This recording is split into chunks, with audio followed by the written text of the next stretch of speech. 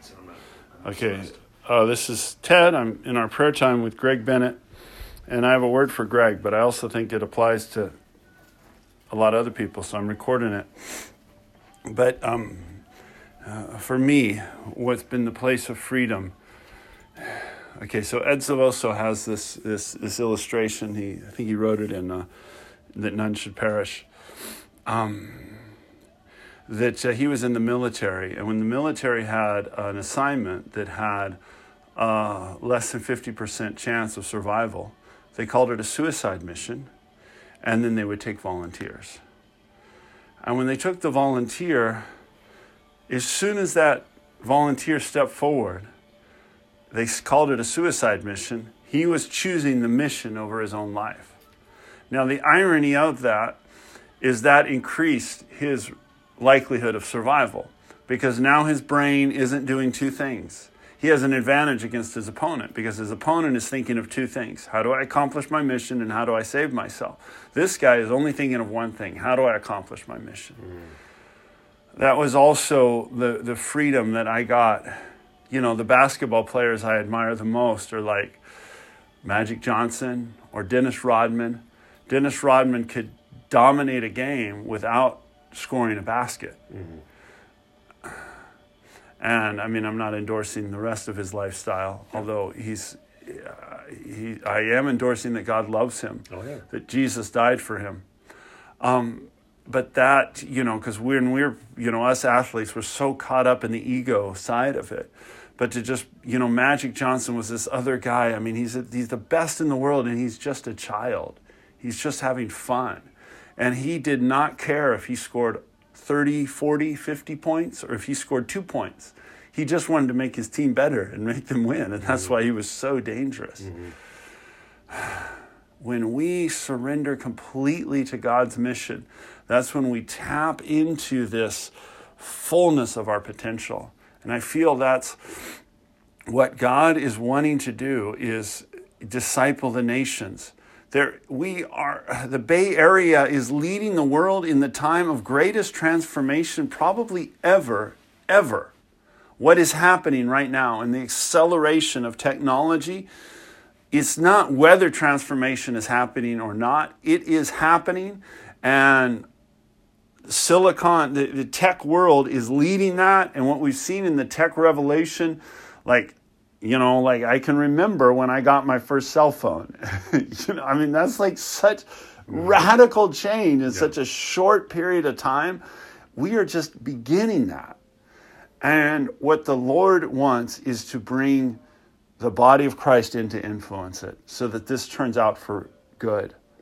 This is all about the optimal outcome. This is all about going even beyond what we read about in the book of Acts or we hear about in other you know, histories. We study revival. It's about him pouring out his Spirit upon all flesh. It's about the knowledge of the glory of the Lord covering the earth the way the waters cover the sea. It's about whoever calls upon the name of the Lord being saved. And specifically, I see it for you. You have such a critical role in this, similar to what Daniel had in driving this transformation of Babylon. And he was not number one, he was number two. But he was the critical player. And I feel that your freedom, your potential is going to be awoken. I just see you having so much peace coming in and knowing that it doesn't matter what your natural resume looks like. It's who's with you. Amen. And having such a tremendous peace, and the Lord taking you in front of people, that there's going to be so much ego, so much games going on, so much spiritual warfare, but you're going to be able to cut right through that, see to the heart, and speak a word of authority that's going to change the direction of companies. That's going to, you know, touch them at their felt need, touch them at their place of weakness that they haven't shared with anything else, which is generally the family. See their family restored and the kingdom of God come. You are going to be in there discipling people with influence beyond whatever Zacchaeus had. But that type of person who outwardly is so rejected and outwardly is so powerful and so much wealth, so untouchable, but coming in and just being able to deliver a word that ministers the love of God with power to them. So receive it. Receive it. And when you really, it's about when you surrender completely. It's like the joy that I would get when it's like just playing. And when I get out of that mind games, out of everything else, and we're just out of what we're trying to prove, and we're just on the playground, just playing, just having fun, just competing. That's what I feel at San Quentin. That's why it's so much joy. It's like just the joy that comes. But then the irony of that is that unlocks such a potential. When you don't care about the results, when you're just having fun and you're just in the moment, that is when you get into the zone to tap into the greatest, you get the greatest results.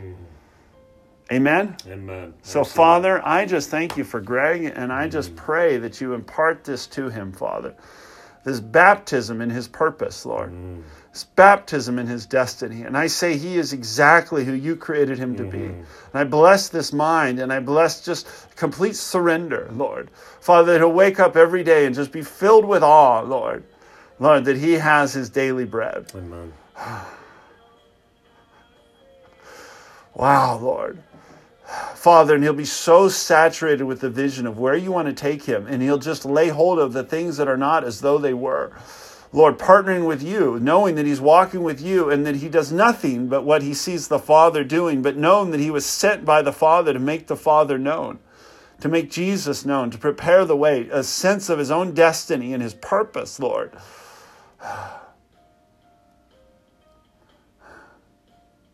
I even feel this is going to transform the way when you know that the outcome is certain, so you go before there and you're just filled with excitement. Who is going to win the lottery? And I'm here by divine design and purpose, and this may be because this person needs to be touched. Maybe I'll have a word from her, maybe I won't. Maybe I'll just leave a residue of joy. Maybe I'll make a connection later. Or maybe the Lord's going to choose to show me what's going on in his heart. I'm going to say something and it's going to change his life. Oh, Father, I pray for that hope, that fervent expectancy, Lord. And now I pray for myself too, that we'll wake up every morning and say, wow. For me, being a basketball player, it's like walking with God, being saved, having the resurrection Savior. If we believe the simple, basic truths of Christianity, if we just believe them, that the Holy Spirit is with us. Every morning is waking up by LeBron James tapping me on the shoulder and saying, hey, let's go play basketball. Let's go play some pickup. It's like, wow. Lord, give us that joy and that awe, Lord. Lord, that we were walking with you. Lord, and make us just, Lord, thank you for the privilege of being able to walk with you, Holy Spirit, every morning. Lord, I pray that Greg will wake up with the expectancy, like he got an unexpected early morning call from Richard Branson and say, hey, I got this project. It's a startup. Let's go make it happen. It's going to change the world. And I'm backing you. Let's go do it. Lord, because you're inviting us into that. Oh, Lord. Oh, Lord. Amen. Amen. Amen. Amen. So we need to look at marketplace ministry a different way, because we think of inviting Jesus into the marketplace and into the, it's like, and I feel like he wants to change that all and say, no, marketplace ministry is me inviting you. Yeah. I'm like, I own this industry. I know it. And I'm going to invite you into what I'm doing. Amen. Wow. Amen. I like that. I received that word.